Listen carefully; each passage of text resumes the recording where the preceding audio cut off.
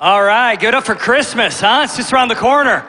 It's amazing. Well, hello, City First. I want to take a moment and I want to welcome all of you that are joining us online right now. Come on, give it up for everyone online and also at Cape Coral, God Behind Bars. And if you're right here at our Spring Creek and also our State Line locations that are joining together, I want to just say Merry Christmas and thank you for being here today. You know, last week I said this and I want to say it again because Christmas is just around the corner. And if there's ever a year that we need Christmas, it is this year in 2020. Can I get a big amen on that one, right? I mean, Christmas is a season where there's a focus on love and joy and peace and hope that can only come from Jesus, and all of those things we really do need in spades this year because it has been a weird and a wonky year for sure. And so we're in this series called Hope is Here. We specifically named it that on purpose, and we are talking about the fact that hope can be ours even in a year like this, or no matter what you're going through in any year, that hope is here. And we have a theme verse that we're reading every week, and it's actually a quote from the angel that visited the shepherds that night that Jesus was born outside of Bethlehem. And this is what the angel said to them. And this is what I would say God would say to us, all right? This is not just a message or a promise for 2,000 years ago. It's for those of us right here in 2020. The angel said, do not be afraid. Right there we could stop and call it a day because there's a lot of fear in our world. Don't be afraid.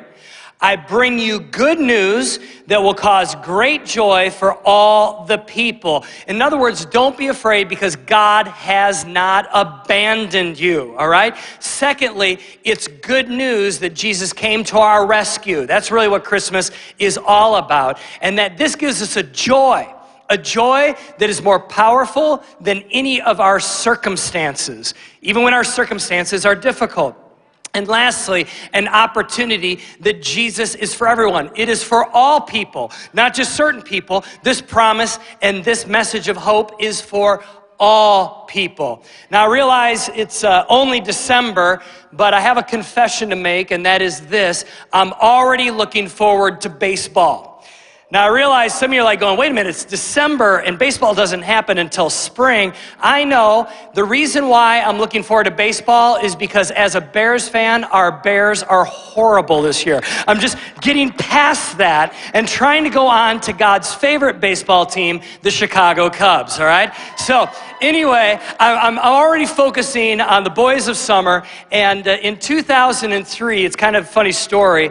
Back when I was a youth pastor here, and I had a good friend that was also on staff with me. His name is Sean Johnson, and he's actually now a senior pastor out at Red Rocks Church in Denver, Colorado. We worked together, and we were trying to be kind of like creative because the church in whole was in this thing called 40 Days of Purpose, and we were watching these videos from a pastor named Rick Warren, but he was wearing like a Hawaiian shirt every single week, you know, the videos, and it wasn't going over real well with the youth. So I had asked permission from the senior pastor at the time. I said, hey, can Sean and I go and we want to film our own 40 Days of Purpose videos. We're going to make them kind of more applicable to youth. And so we had this harebrained idea. We thought, you know what we do? We're going to go downtown Chicago to Wrigleyville. Now, Wrigleyville is the area that surrounds the friendly confines of Wrigley, the stadium. And so we were going to go there, and it was during the playoffs, and we were playing the Marlins. So for those of you from Florida,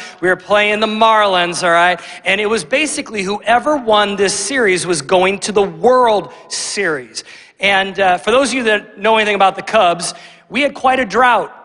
Actually, we had a 108-year drought between World Series wins. And so this was like a big deal in the Chicagoland area that we were all rooting that we would beat the Marlins and we would go to the World Series and there could be hope and such. So we went down to Wrigleyville, Sean and I and this camera crew. I mean, we had this whole crew of people with cameras and stuff. And we set up right on North Clark Street. If you know anything about where Chicago and Wrigley is, literally right in front of the stadium. We set up on North Clark Street and it was Game 7.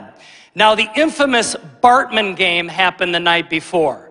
And if you know anything about baseball, you know about the Bartman game. And I mean, so Chicago was a little bit kind of in the funk, and yet it was Game 7. All we had to do was win Game 7. We're going to the World Series. And we for sure were going to win. You know, all of the experts were saying the Cubs have this. I mean, so we set up like the cameras and everything. And I was going to do this kind of like cool sermon illustration about how to celebrate as a team.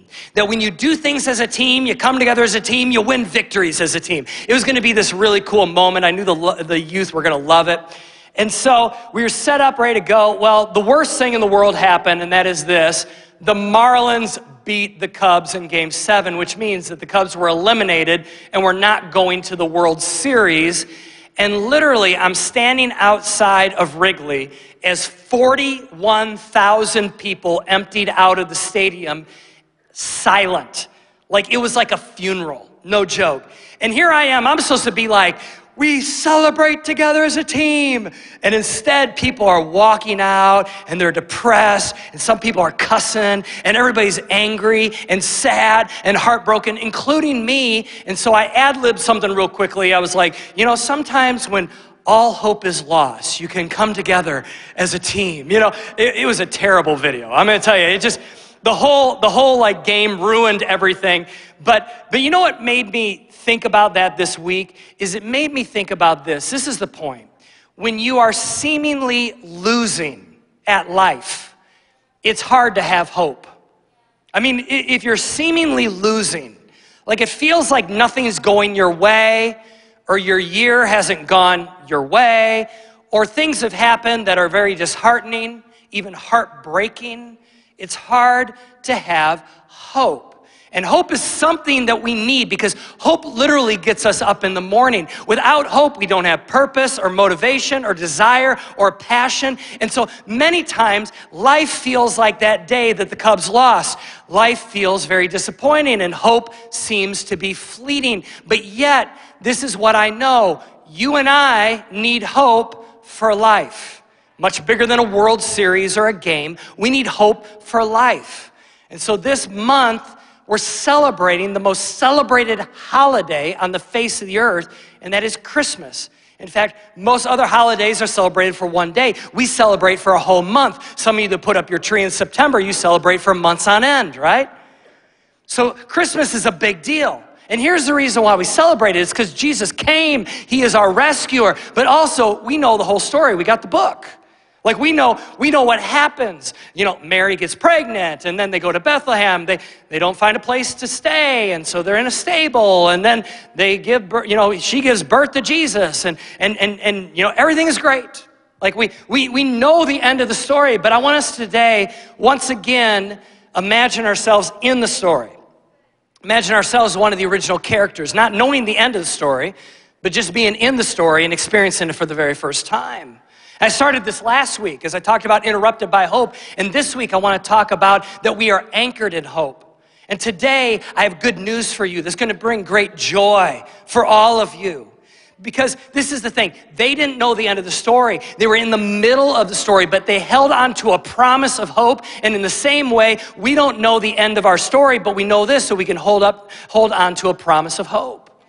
The Christmas story starts in Luke chapter 1, and God has been silent for 400 years. I want you to hear that. For literally 400 years. We don't have one recorded event where God speaks either through a supernatural means or through a person for 400 years. Longer than America has been in existence for 400 years. If you geek out on theology, this is called the intertestamental period. It's the period between testaments, between the Old Testament and the New Testament. All the prophets have died, and no one has heard from God for 400 years until Jesus is born. And so this is when the Pharisees were invented. Like we hear about the Pharisees in the New Testament. We don't know about them in the Old Testament.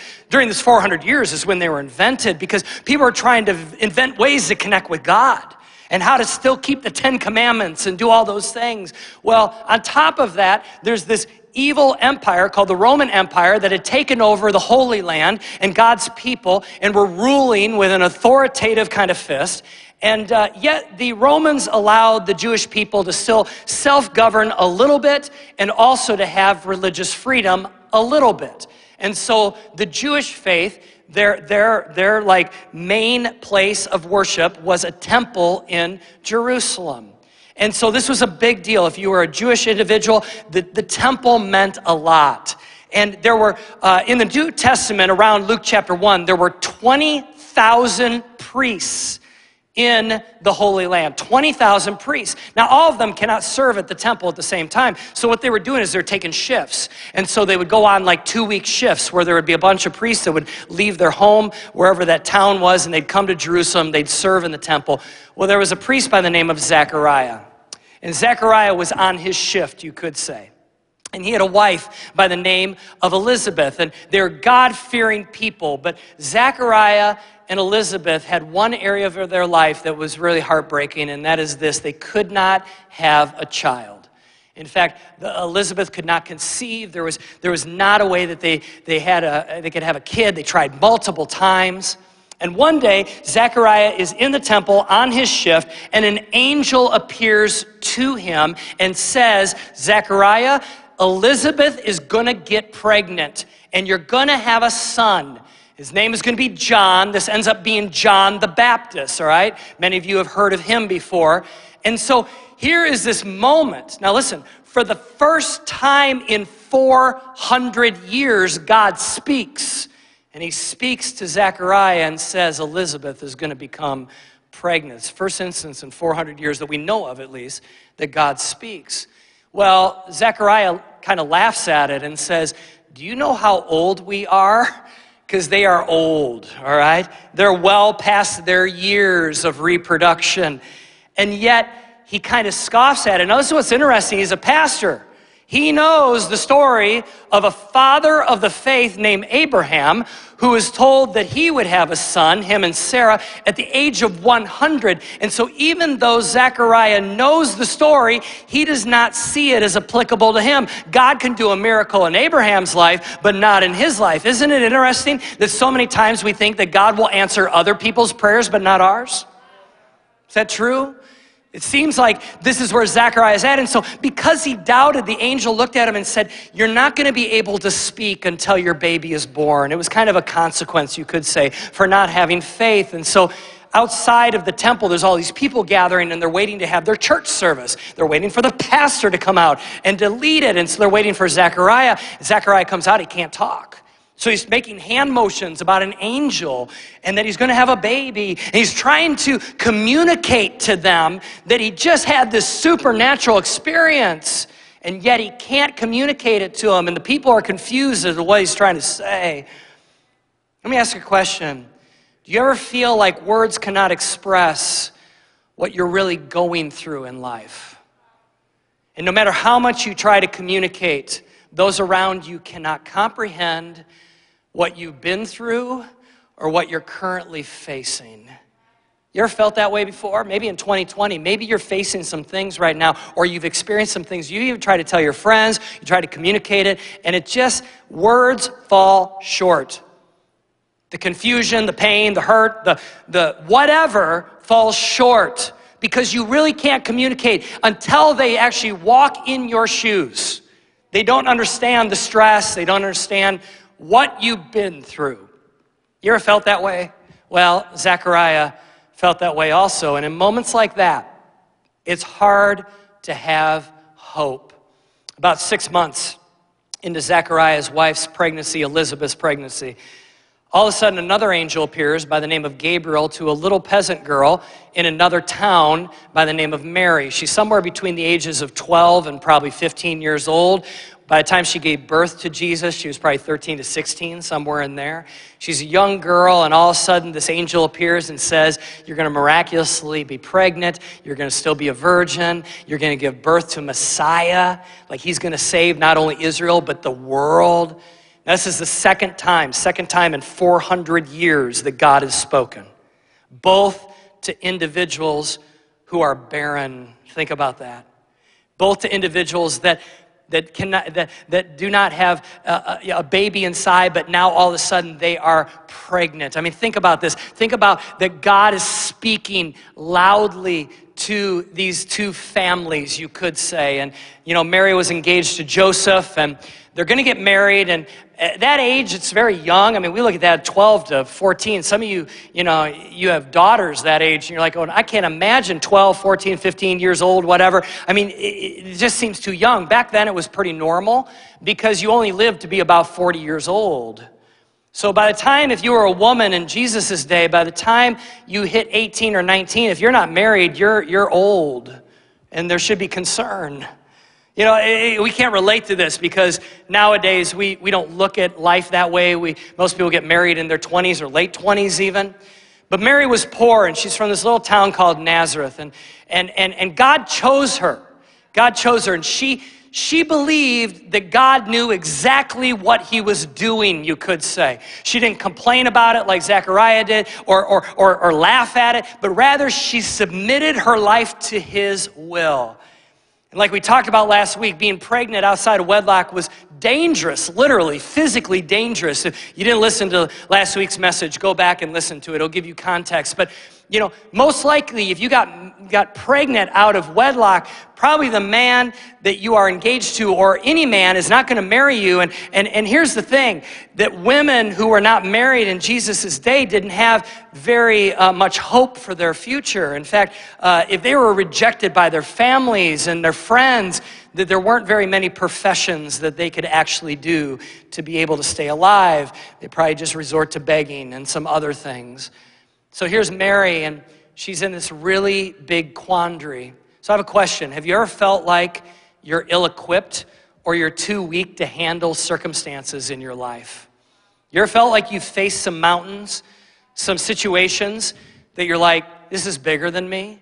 Jen and I felt that about 9+ years ago when our youngest son was born. He was born with special needs, and I remember both Jen and I looking at each other and saying, we don't know what we're doing. Like, we're not prepared for this. We're ill-equipped. We feel too weak. All of us have experienced those things. It might be in your job, your family, your health, your finances. I don't know. But you're experiencing something that's bigger than you, and you're like, I'm not sure how I'm going to navigate this. If you've ever felt that before, so did Mary. So did Mary. And in moments like that, it's very hard to have hope. But Mary had faith. Faith that God had her, was going to take care of her. And she hadn't talked to Joseph yet, and yet she's still in the presence of this angel, getting this life-changing announcement, and this is what her response is. And, oh, may we have the faith of a 13-year-old girl. This is what she says. I am the Lord's servant. May everything you have said about me come true.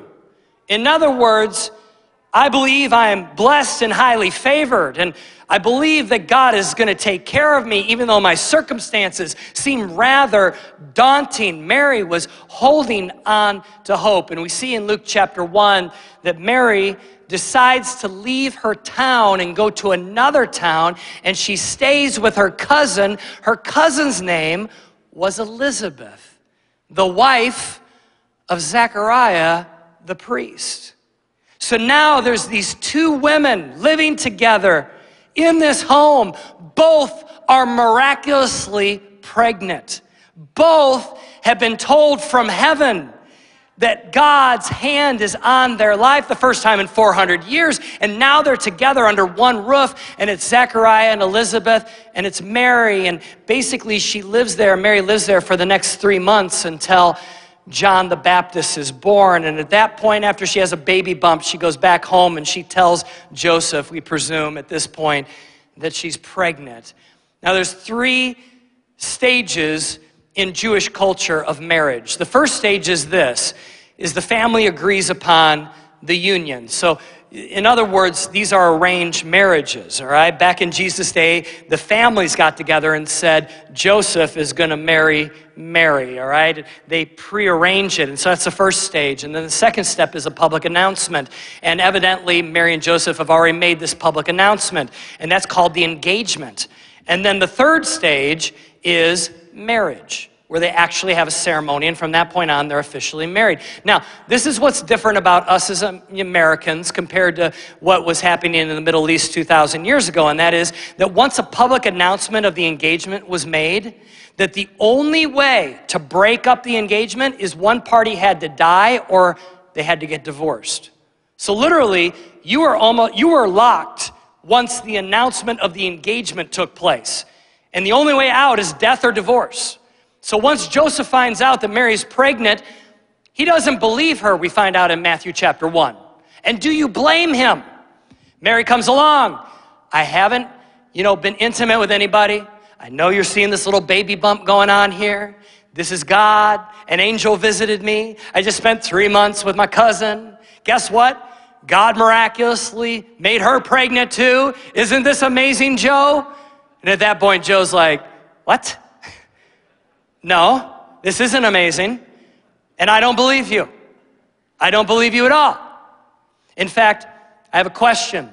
Do you ever feel like the people closest to you sometimes don't make your life much easier? The people that are close to you, they don't make your life easier. In fact, sometimes they invite drama into your life. Their drama becomes your drama. Some of you experience this at Thanksgiving. Hello, right?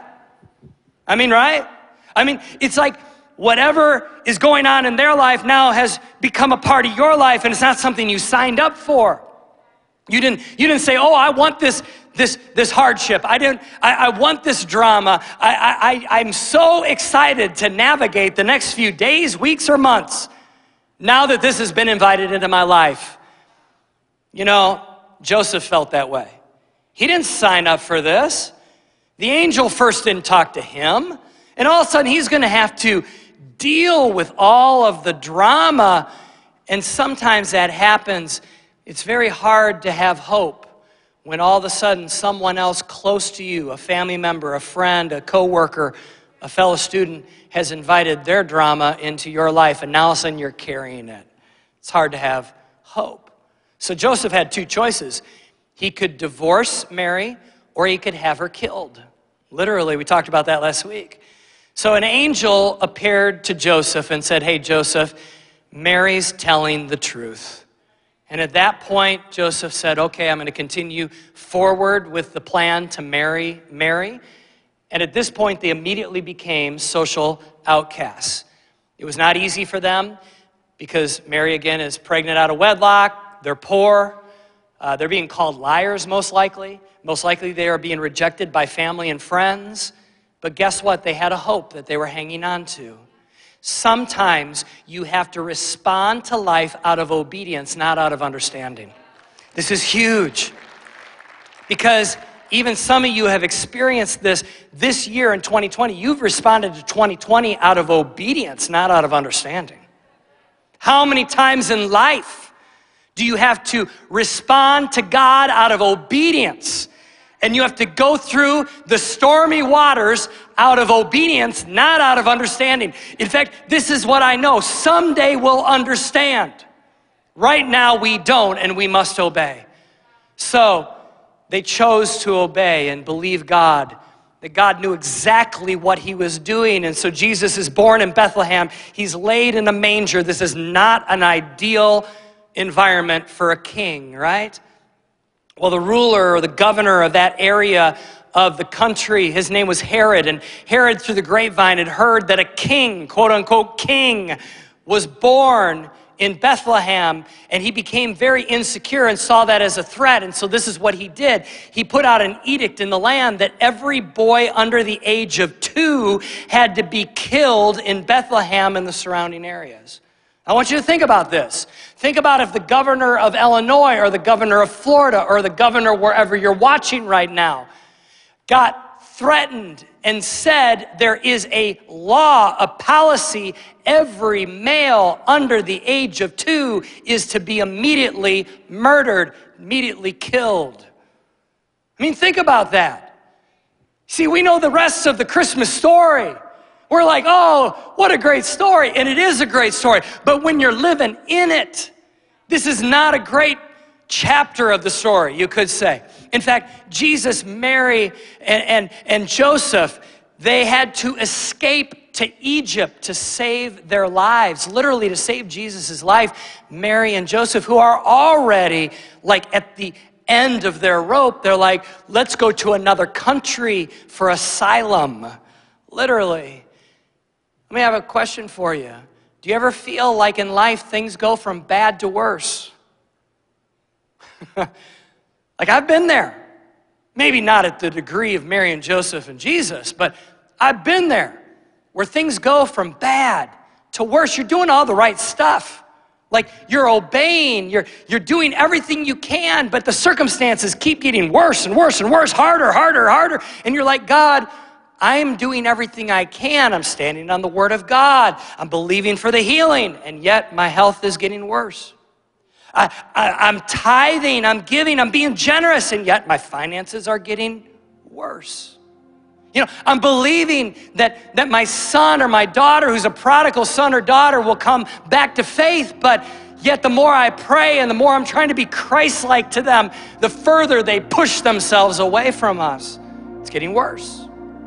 See, we've been there before. And if you ever felt that way, so did Joseph and Mary. It's very hard to keep a handle on hope when things go from bad to worse. So Mary and Joseph and Jesus, they flee to Egypt, and they didn't know things were going to be okay. Like we know the rest of the story. We've read the book. But they were hanging on to a promise.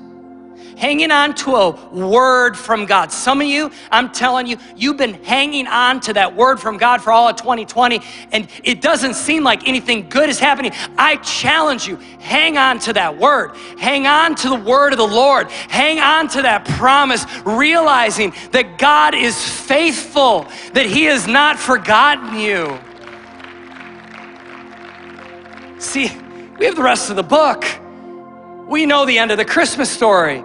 We're introduced to the tension, the stress, but then we see the resolution. But life isn't that way. Like we don't know what's next for you and I, right? In fact, I'd say this, right now you and I don't know the end of our story, do we? In fact, you and I don't know the end of the story because everything feels like a dead end. Like the divorce feels like a dead end. The pain feels like a dead end. The financial situation, the depression, whatever it is, whatever you've encountered, the downturn, the anger, whatever, it feels like a dead end. Wouldn't it be nice to know the rest of the story right now, like as you're in it? Wouldn't it be great to know how it ends so that it could give you hope? But that's not how hope works. Hope reaches into the future and believes that God's word is true. So how do you have hope in the middle of the storm? Well, do you know one of the earliest symbols of Christianity was not a cross? Like now we have crosses, right? We have crosses on our steeples and on our churches and around our necks and tattooed to, our arm or whatever. We have crosses that are kind of the symbol of Christianity, but that's not the way it was back in the early days. You know, one of the earliest symbols of Christianity was an anchor, like on a boat, an anchor. Like some of the archaeologists have found first century Christians that had anchors on their tombs in catacombs. Like it was an anchor, it wasn't a cross. And here's the reason why. Because in Hebrews, which is a book in the New Testament, chapter 6, verse 19, it says this: we have this hope as an anchor for our soul, firm and secure. That hope is like an anchor, but it doesn't anchor us to what we're in, it anchors us to what is in our future. That's huge. You see, when I say have hope, I'm not saying that you drop the anchor in the midst of the pain and just sit there. No.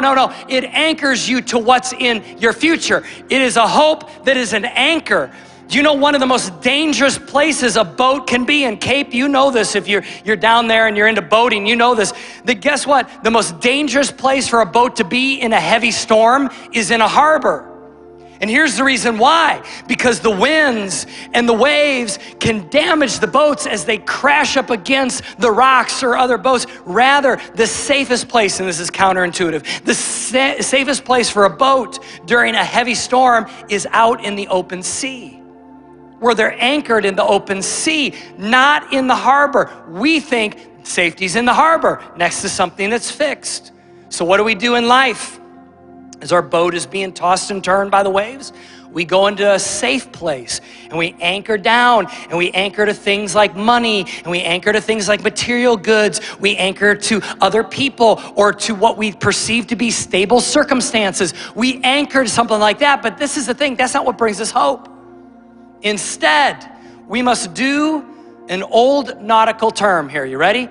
Kedging. Kedging. This is what kedging is that when you are in a smaller boat and you take the rope or the chain that has the anchor and you cast it out, and then you pull yourself to where the anchor landed, and you pull it up and you cast it out and you pull yourself. And I will tell you, that right there is a picture of how us as Christ followers must live. That we cast our thoughts forward into the promises of God. And then we pull ourselves by faith. We keep our soul focused on the future, not on the present, on the promise, not on the problem. And so what we do is we cast our anchor of hope out into God's promises, into His word, and we pull ourselves towards His word, towards His desired future. This is hard to do in the middle of a storm. But actually, it's the safest thing to do, rather than to be moored and anchored next to something that is going to dash you against the rocks, what we think is going to give us hope. But rather, instead, we must kedge. We must practice kedging spiritually, casting our thoughts into the promises of God, into the future. I don't know what you're going through right now, but listen, this is what I do know. God holds the future, and He has promises for your now, and you must focus on where you're going, not where you're at or where you've been. Not on the problem, but instead on the promise. We have to do this because Jesus is with us the whole way. But we must cast our thoughts, cast our hopes like an anchor ahead. So I want to pray for you. Some of you are like, I need prayer for that right now because I don't know what you're going through. Maybe it's just kind of been a weird season and you're just kind of tired or whatever. Let's be people who take our hope and we anchor it out ahead to where God is bringing us, not to where we're at. Let's have anchor as a hope. Let's pray. Heavenly Father, I pray right now that God, you would help us to have hope as an anchor, firm and secure for our soul. Not tied up to something that eventually the waves will crash us up against, but rather instead, full of faith, going into deeper waters. I even think of that verse that says, as deep calls unto deep. In other words, the depth of our faith calls out to the depth of the resource of our God. Lord, help us to do that. Help us to cast our thoughts, our hopes, our dreams into your word and into your promises. And with your strength, to pull our lives towards the promises of God. Thank you, Jesus. That now with every head bowed and eye closed, and if you say, I need to give my life to Jesus. I want to make Him the leader and the forgiver of my life. I want Him to be what the Bible says is Lord and Savior. In other words, our hope is anchored not in a thing or a circumstance. It's anchored into a person, the person of Jesus Christ, who came to our rescue on Christmas Day to someday walk to a cross to die for our sin. And if you say, that's me, I want to make Jesus the leader and the forgiver of my life. I want to ask for forgiveness of all that I've done wrong, and I want Him to be the leader of my life. If that's you, just go ahead, every head bowed and every eye closed. Just raise your hand right now at every location. Anybody? Yes, yeah. Anyone else? Yeah. Let me pray with you. Just repeat this prayer after me. Why don't we all say this prayer so no one feels left out? Dear Jesus, I come to you today, and you are my hope. Forgive me of all my sin. Come into my life and be the leader. Thank you for your unconditional love. In Jesus' name, amen.